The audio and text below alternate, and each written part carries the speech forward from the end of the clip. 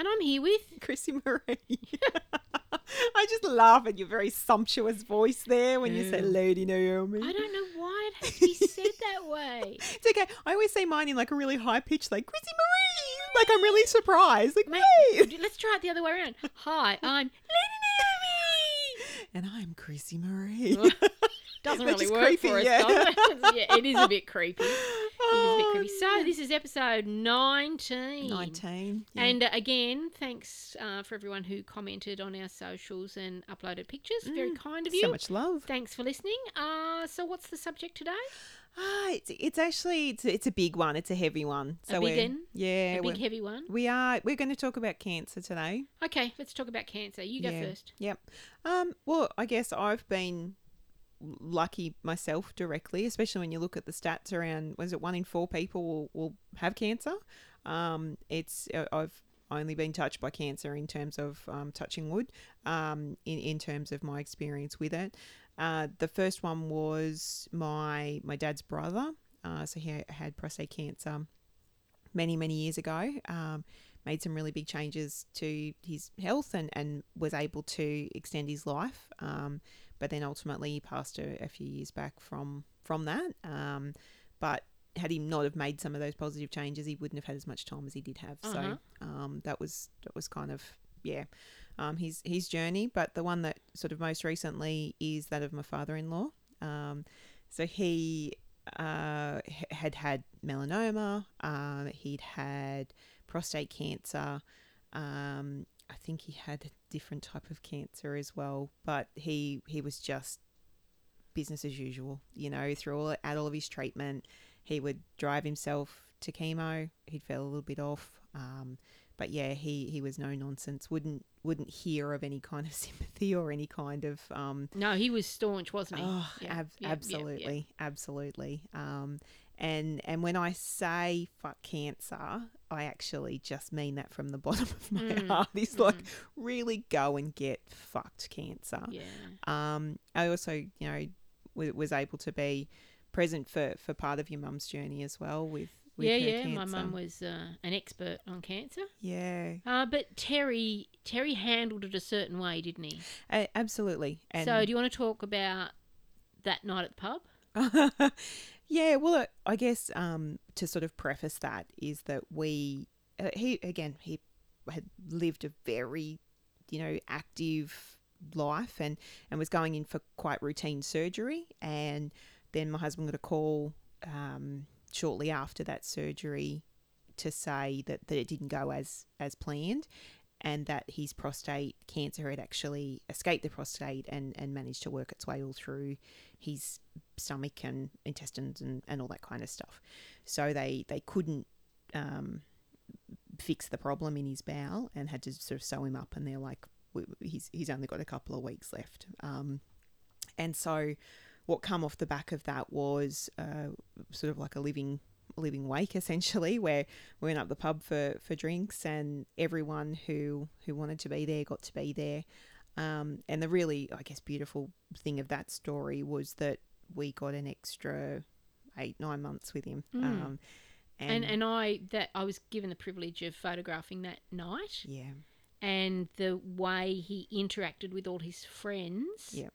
And he wasn't well that night. He wasn't, no. But he was so joyful to have his family around and his friends around. Yeah. And that was a really special night for me as a photographer, and hopefully for him and his friends.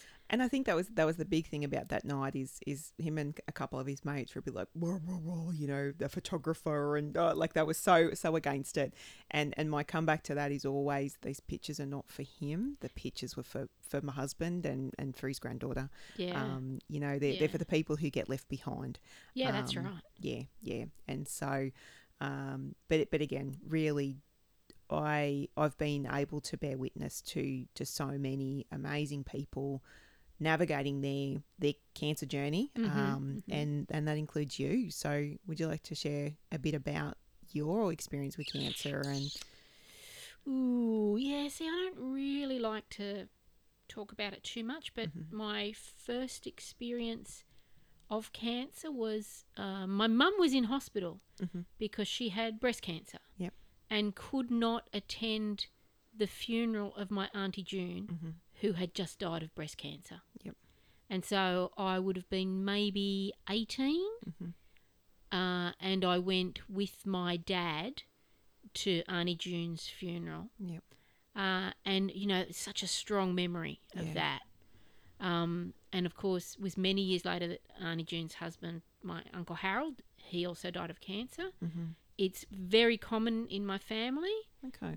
So my mother was first diagnosed with breast cancer, and she fought it diligently for 25 years. Yep. Then she was diagnosed with bowel cancer, Mm-hmm. and again fought like a trooper. Went back for a clearance, and her oncologist said, "Oh, look, you're fine. You've just got that spot on your lung from when you had TB as a kid." And she was adamant she hadn't had TB as a kid, Mm-hmm. and pushed for 6 months to be tested. Yeah, she had lung cancer. Oh God.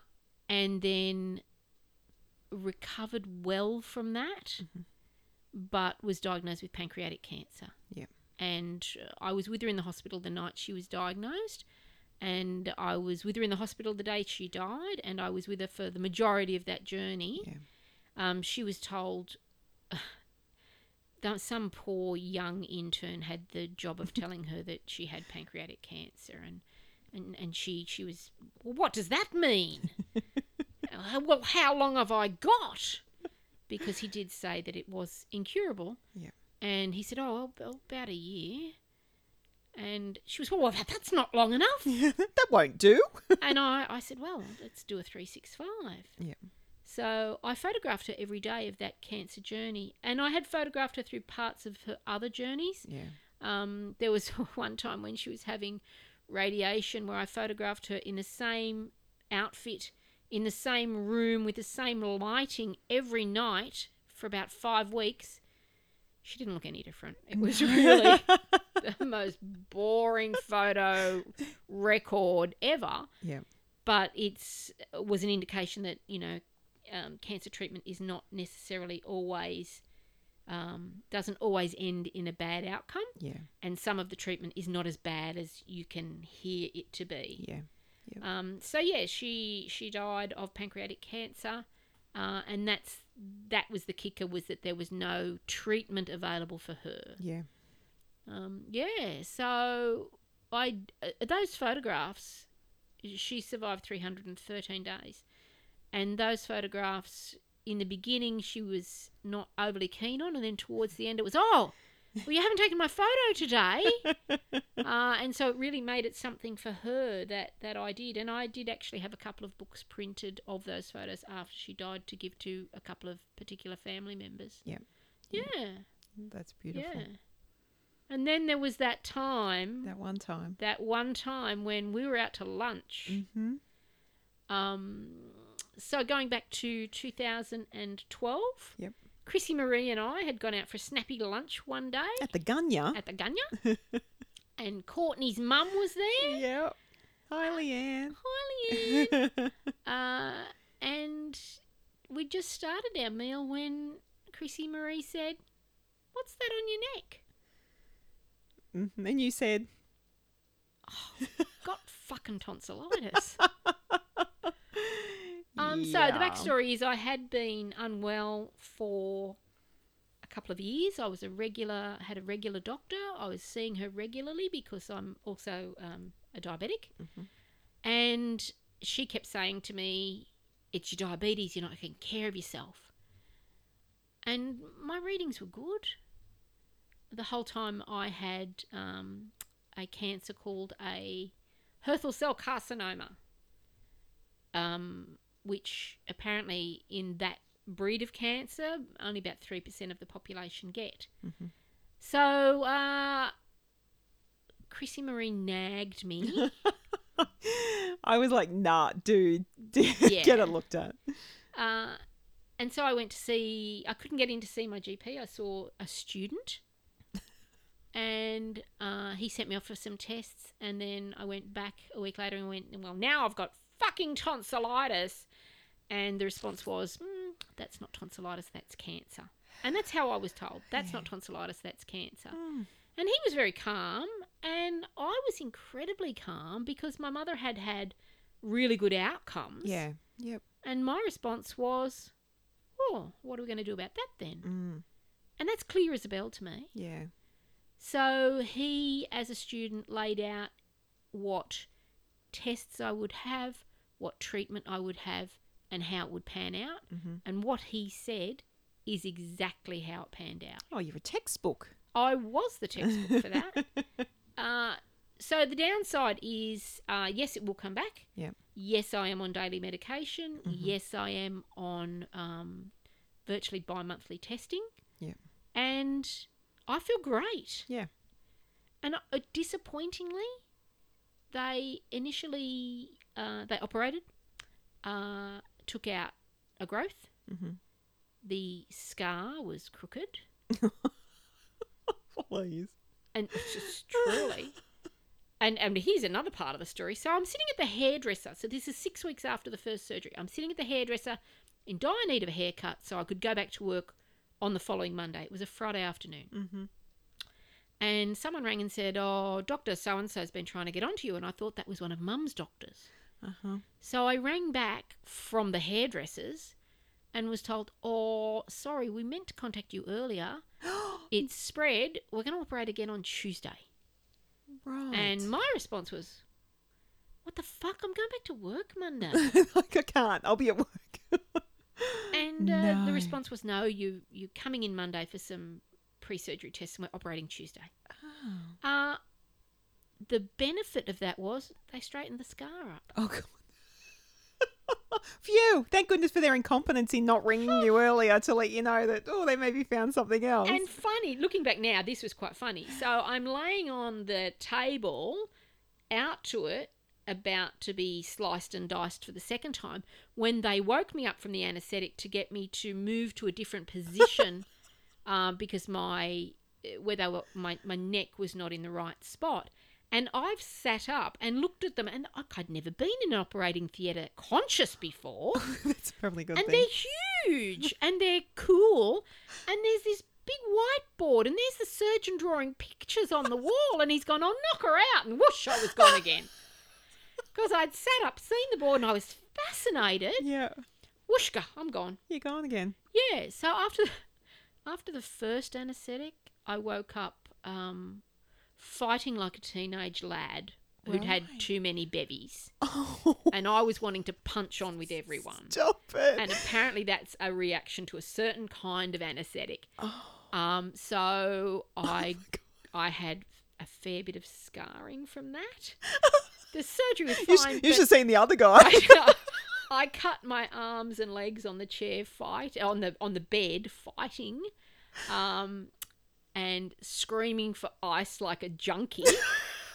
You wanted like frozen water, I ice, did not want ice. I wanted, exactly. I was not into methamphetamine. I just want, my mouth was so dry. I just wanted, hey, give me ice. And I was bashing at the nurses and I was hitting the side of the bed, hence the cuts on my arms and legs. Wow. And so when I went in for the second operation, how'd you go the first time? And I've gone, oh, well, this happened. And I've gone, oh, that happens sometimes with this anaesthetic. We'll change it. Oh. So the second time I've woken up going, oh, you are so beautiful. Oh. You're lovely. Okay then. Could I possibly have some ice? Can I have some ice, please? Thank you. You're lovely. I love you. Yeah, different reaction to a different anaesthetic. And I was unaware that this kind of thing occurred. No. But for me, exactly what my young student doctor said would happen, happened. Mm. I later had something called radioactive ablation, where I ate a radioactive isotope and sat in a lead room on my own for 3 days before they went over me with a Geiger counter. I'm going to say, like, that's your superhero origin story. Oh, absolutely. Again, I was calling for ice. And because it was a room with an airlock, they'd actually put the ice in the airlock, but hadn't told me they'd put the ice in the airlock. I'm going, where's the ice? Oh. But yeah, I've had really good outcomes. So yes, I am still regularly tested, and they have said, look, it'll come back. Yeah. But it won't come back as that cancer. It will come back as one of 5 different cancers. And so I'm just regularly checked. And I And think I'm that's just very lucky that someone at lunch went, "What's that on your neck?" listen to your friends. Yeah. Listen to your friends. And that brings me to the point, you've got to be an advocate for your own health. oh, absolutely. So if your doctor's saying to you, no, you're not doing this right, or try this drug, and it doesn't work for you, say, that's not working. I was saying it, but I wasn't being listened to. Yep. But even your mum, like with a lung, Oh, they could have quite absolutely. easily just written it off, and and it would have been so easy. And the health system can be very intimidating. Oh, yeah. Especially to find that voice and to have that. But as you said, you just need to advocate for your own health and know your body and know yourself well enough to go, Oh, yeah. this ain't right. And she wouldn't take any shit from him. She's gone, well, I want to be tested. Yeah, so she had a very good life with cancer taking up a huge part of it. Yep. But that comes down to an old saying, and I think it might have been from the Cancer Council, that cancer is a word, not a sentence. Yeah. Yep. And that there are so many new programs, treatments, drugs, trials out there Yeah. that you really do have to push. Yep. And not, if you're not happy with the surgeon that your doctor refers you to, say it. Yeah. Yep. Stand up and say, this is not what I want. This is not the right thing for me. Yeah. Because it's all about you. Yep. You get to call the shots. Absolutely. Yep. Yeah. So, yeah, I had some interesting times when you're unwell and someone brings you a bag of grapes I can't say that's ever happened. after your surgery. No. Someone didn't bring me a bag of grapes. I was at home, recuperating at home, and they brought me a live model so I could photograph. Just what the doctor ordered. Because I was really missing my activities. I wasn't allowed to drive. There was so much I wasn't allowed to do. Mm-hmm. And a good friend brought me a live model. I like how you say a live model, like there's other As- models as- that you've ever been as opposed to photographing a still life or flowers. I did photograph a lot of flowers because I did get a lot of flowers. But I've got to say, if you're fresh out of surgery, flowers generally aren't something that's going to help you along. No. Yes, they look nice, but someone's got to keep changing the water. And, if you're struggling to move, please don't do that. Yeah. So, yeah, he brought me a model and we set up a room in my house as a studio. Mm-hmm. And she was probably there an hour and a half. And towards the end, I was exhausted. He actually held me on the ladder so I could take the shot that I wanted. Mm-hmm. I had friends bring me food from Sydney, had driven up from Sydney with food. Yep. It's stuff like that you don't forget. Yeah. You forget the pain Mm. and you forget the constant testing. But, yeah, the some people will be absent because they can't deal. But those that step up are the best of the best people. Yeah. And I think Yeah. that's it's sort of harks back to our death episode, is that it's still that, we don't talk about it, and even a couple of times when we've, gone to introduce this, it's like, we're talking about cancer. Yeah, we're talking about cancer. And it's like, cancer. again, in our lifetimes, cancer's changed from being, as you said, like a death sentence to now there are so many options and so many opportunities that I think that we as humans have to get over our own feelings to be there for our friends if and when they need us. And it may be our family that need us. And so it's step up, be there, be thoughtful, be kind, and be bloody glad that it's not you going through it. And I would have to say, avoid Googling your symptoms. Yeah. Okay? Please don't Dr. Google. Please don't. It's a bad idea. Yeah, yeah. But because you found somebody with a similar thing on, I think we covered this on one of our previous episodes. Yeah, where- because I blogged. yes. Because I could find virtually no information on Australian websites about the disease. Yeah. But I did find a blog from a woman in England who was treated in a very similar fashion to me. Yeah. So she wasn't held in a lead room. She was sent home in isolation. Mm-hmm. But the blog stopped. Yeah. So I don't know whatever happened. And I did send a message, but I didn't get a response. So I don't know if her outcome was as good as mine. But I think the blog post, because I do a bit of blogging. Give it a shout out. What's your blog? opticaldelusion.com.au, I think. Something like that. Absolutely thousands of hits on the post about papillary carcinomas. Yep. Yeah. Yep. Amazing. And I think that's, as part of your journey and coping, some people want to be able to share their story and share their journey so that they can empower other people or be able to have other people follow them along. And other people are very much, no, this is mine. I'm closing the door and I'm going to do this, in quiet and in private. And there's no right or wrong way to do it. That's absolutely It's yours correct. to pick. Absolutely correct. I photographed myself to record my scars, and I learned very early with some equipment. It's very hard to photograph yourself in focus, but I have those images for me. Yes. Some of the best shots with the best clarity are ones I took with my phone in hospital hours after surgery. Yep. But yeah, I'm coming up for my 10-year anniversary. Woohoo! So they did say it would be back within 10 years, and it hasn't. So it can just fuck right off. That's exactly right. And not come back at all for all I care. Yep. But yeah, I've been very lucky, but I have been very proactive in my own treatment. Yeah. And I have a good doctor that I have great comfort and faith in. Yep. And all of that dramatically helps. Yeah, absolutely. And, if you are going through this, record your journey. Even if it's only just for you. It doesn't have to be for anyone else. Well, and that's a good thing that it is for you. Yeah. So today that 3 weeks ago you really felt like shit. Yeah. But today you actually feel better. Yeah. And you look better and you can move more freely. Yeah. One of the things that I found really difficult was I wasn't allowed to drive. Mm. I wasn't allowed to drive for, I think in total, 16 weeks. Wow.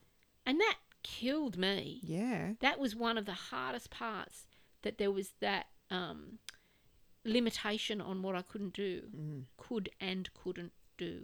Yeah. Because it's then further isolating because you... Oh, totally. And this is heaven before COVID and everything. Yeah, it's like, that was... You were potentially well enough to go out, but you just didn't have the means to be able to be transported because you couldn't do that yourself. And being so independent, there's that as well. So, and that was primarily because of the sewing job, which was very neat the second time. Thank you. It was straightened up.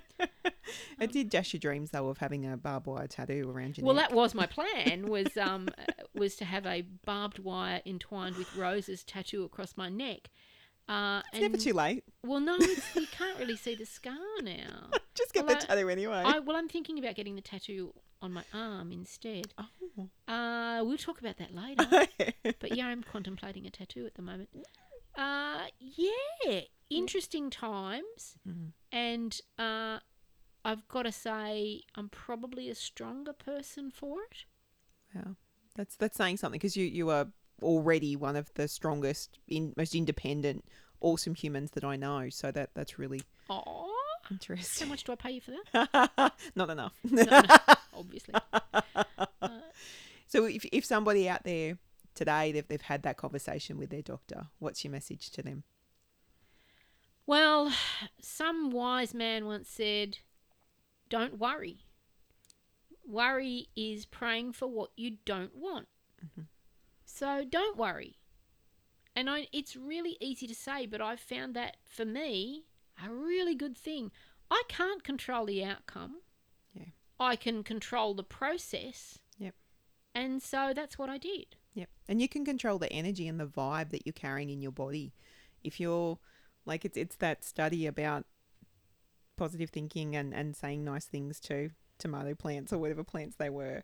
It's like if you are in that space where you're telling yourself that it's not going to be okay and you're not going to make it, then that is going to have an impact on your recovery. And so it really is that, not trying to be deluded, but it's try to be positive and go, you know what, medicine is on your side, and hopefully you've got the support of your family and friends and your loved ones to be able to help carry you through that journey.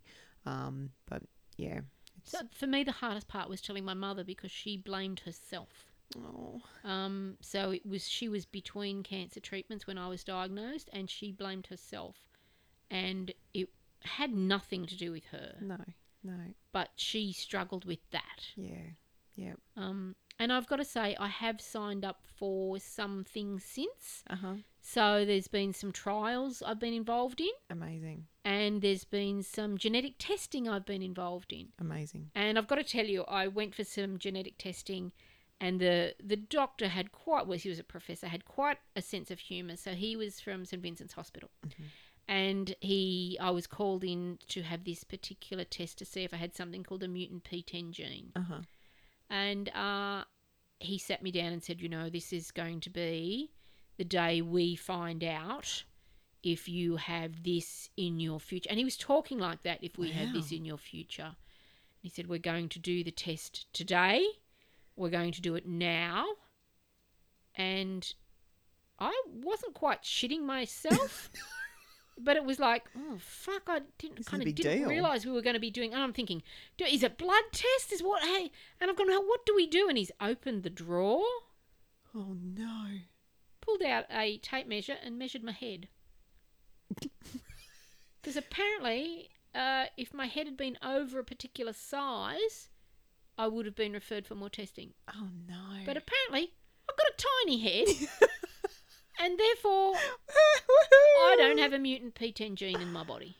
Oh my god! And then he laughed. And apparently, this is his spiel with everyone. He high fives himself on the way out. Does. He thinks he's really funny. And I've got to say, humour is one of the best things. Yeah. And so I did. I had a really good laugh about that in the end. And it was also good to know my head size for buying hats, because I do find it very difficult to find a hat that fits because I've got a pimple head. Oh no! You've got a big head, haven't you? I've got a huge head. You've got a huge head. I've worn a hat or two of yours, and it's falling down around my nose. Oh dear. Yeah. But so humour's a good thing. It is, and I think in addition to obviously being your own health advocate, there are a lot of ways that you can help advance the cause in terms of cancer research. One of the charities and organisations very near and dear to your heart is the Garvan Institute. Yeah, I support the Garvan Institute. And I've got to say, and this is a call out to Renee and Andrew from McKinnon Real Estate. Yeah. They did not know my mother, but every year in September, which is the month of her birth, they donate a huge amount of money to the Garvan Institute in her name. So if you're thinking of selling, mate, do not go past Andrew and Renee. We'll put a link in our socials for them. Yep. Absolutely wonderful, salt of the earth people.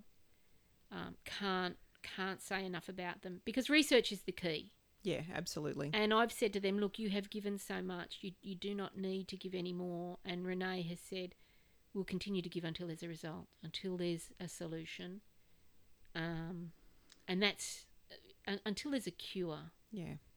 That's just amazing. One of the other things that I find really interesting is Vodafone supports something called Dream Lab, where you can hook your phone up after hours and your phone becomes part of a network, making multiple phones into a supercomputer to run statistical information for cancer research overnight. So, look up Dream Lab if you've not heard of it. And by all means, look up Andrew and Renee at McKinnon Real Estate in Newcastle, because they are the bee's knees. Absolutely. And there's other fun ways, active ways that you can support a whole range of different cancer charities and organisations. I've participated in Burpees for Boobs, and then I think it's 55 Squats or something. They're both Breast Cancer Foundation initiatives. There's also Prostate Cancer does some really great fundraising and work there, as does the Cancer Council. There's a lot. So I think that, and the other one I do want to give a shout out to is Canteen, because Courtney's brother has a long association with Canteen. Courtney Heath. Courtney, yeah. Oh, I didn't know that. Yeah, no, he's been doing that for, decades, as far as going to the Canteen camps and helping out the kids and He's an amazing man. Well, they're an amazing family. they really are. No, they really are. They're lovely people. Yeah. Hi, Courtney. Hi, Courtney. We love you. But yeah, we'd really love to hear your story if you want to share it. If you have been documenting and it's somewhere public that you would like to link us to, then that would be amazing. If there's a certain charity that you support or an organisation that you're part of or that you represent or that you'd love to see more acknowledgement be going to, please share that kind of information, because we're all for it, and really anything that can be done to learn as much about any type of cancer and every type of cancer as possible, so that we can well and truly just fuck cancer. Well, I don't know that we're ever going to cure it all, but I think we're having better outcomes every year. Yep.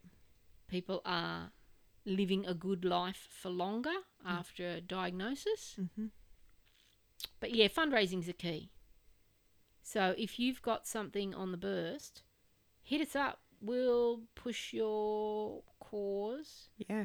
We'll do what we can to help. Absolutely.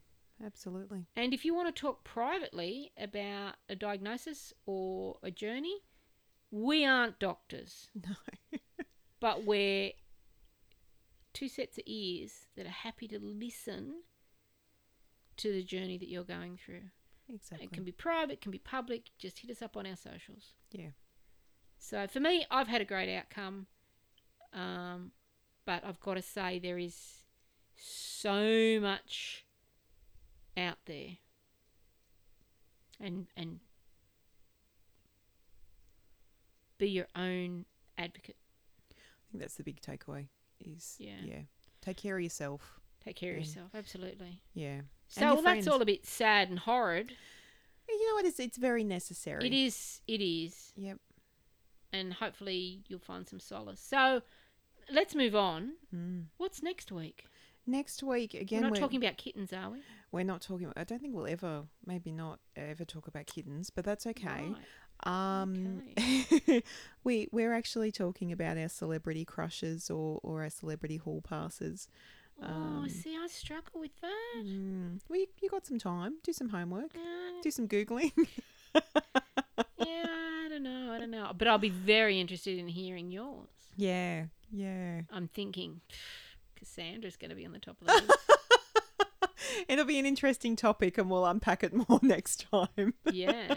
So we'll see you next week. And yeah, hit us up on our socials, which are, hang on, she has to tell you because I can never remember. Something podcast, something. something. Delusions of Grandeur podcast on Facebook and Instagram. And we're on Spotify and Apple Podcast and on Anchor. But don't look at us. But don't look for us on OnlyFans because we're not there. Not yet, but if the petrol prices keep going the way they're going, we might have we'll start pimping ourselves out there. Well, it's goodbye from Lady Naomi. And Chrissy Marie. Bye.